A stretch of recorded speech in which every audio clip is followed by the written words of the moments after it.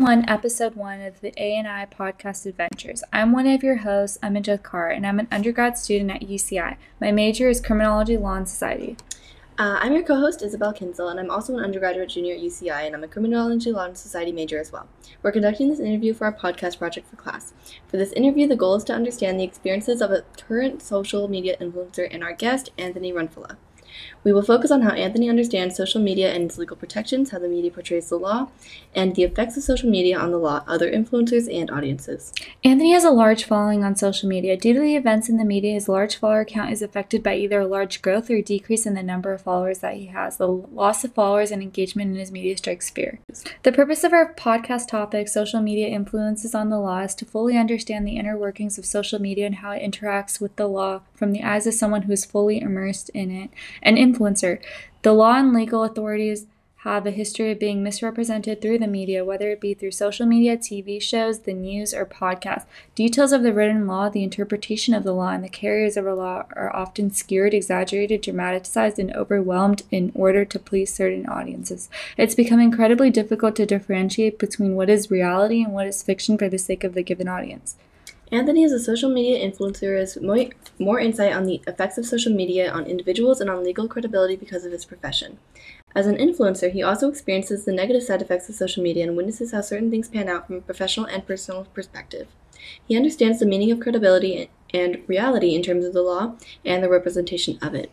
Anthony is a credible and reliable source because he has been working as an influencer for approximately 2 years, and he can help identify myths and misconceptions about and within the media. By comparing his experiences to those shown in the media, we can better comprehend the law and the media as well. Thank you for being here and taking the time to answer a few of our questions. Yeah, it's great to be here. Thank you for having me. The first few questions we have for you are regarding your personal experience with your job on social media. Let's get started. Sounds good. Our first question for you is, have you ever experienced any of the so-called negative effects of social media as an influencer? Yeah, definitely. I have a pretty large following on multiple platforms, one of which is about 95,000 followers and has 17 million views. Wow, that's amazing. Thank you. Yeah, it's huge. But with a large platform and following like that, there are a lot of things that are out of my control. Because it's nearly impossible to moderate and control all of the activity that goes on amongst our followers and other people who visit our platform, there have been instances of hate speech and other negative actions that reflects poorly on our account as well. Would you say this causes any negative effects such as isolation, depression, anxiety, cyberbullying, or self-absorption for either you as an individual or to the platform? It is hard to control the hate speech and other unpredictable negative actions, and those negative actions could potentially cause me to lose my platform. This fear of losing my platform can definitely give me anxiety because I could lose it at any time as a result.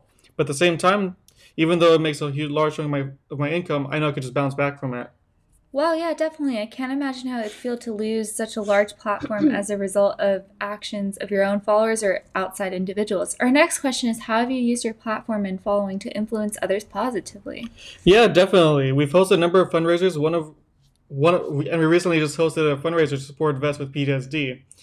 We are also in the process of doing another fundraiser to bring awareness to the farmers in India because they are currently having problems with their government, and we want to show and send our support to those farmers.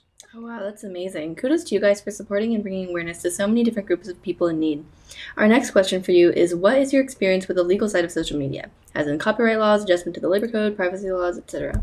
In my experience, a lot of things have been taken out of context. This holds us liable for the misunderstandings. Oh wow, has hacking ever affected your work or your platform? If so, how was it hacked and how was it handled? We actually use a lot of backdoor type of stuff. We actually keep everything private, protected, and secure. We make sure that we have two-factor authentication, and we use VPNs. So we haven't had any hacking issues yet.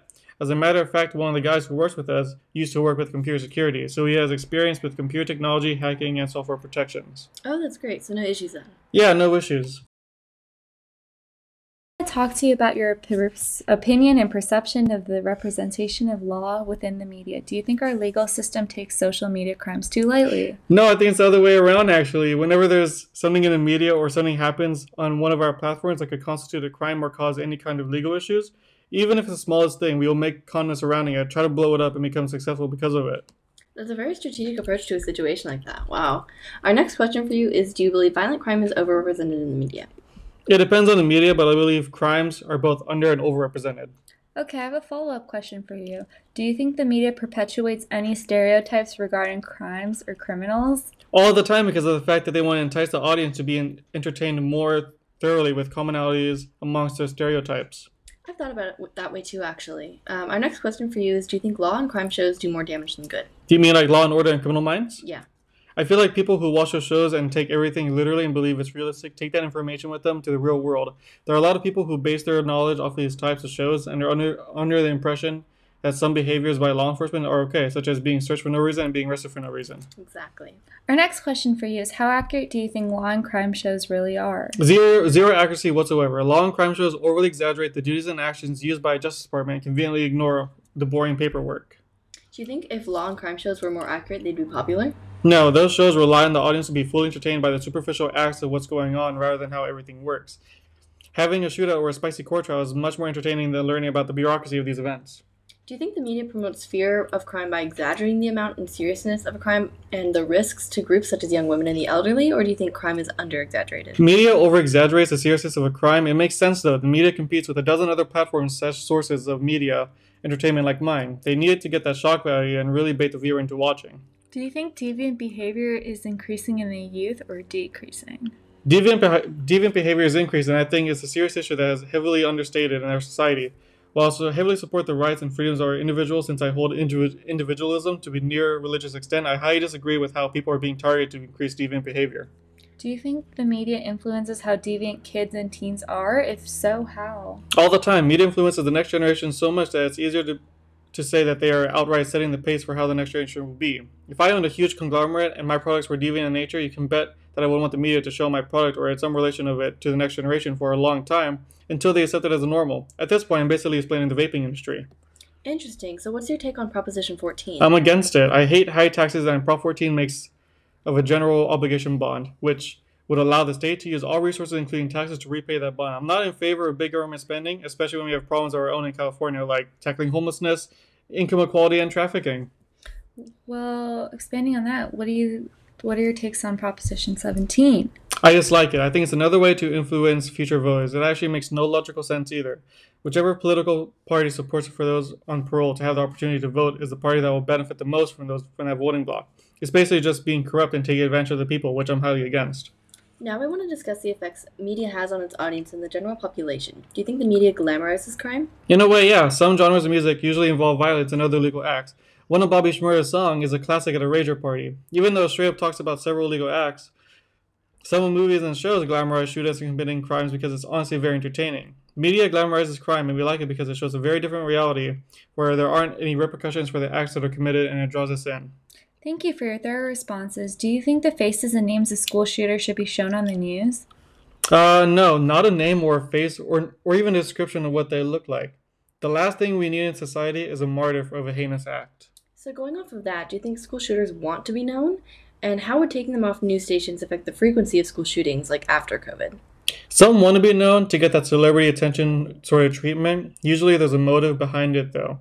That motive is what they want the world to know. Anthony's platform on social media is reflective of a common symbolic environment. A common symbolic environment is an environment in which the media immediately around you changes the perspectives of a specific audience. Anthony produces media that is directed towards his specific audience, those who enjoy intellectual and political content. Another example of this is TikTok's algorithm. This interview has also brought up examples of the cultivation theory, which is a theory in which individuals believe that what they are exposed to on TV or in films happen in real life. Anthony stated that he believes media is 90% fiction, and he explained that audiences believe what they see throughout the media despite whether or not it is reality.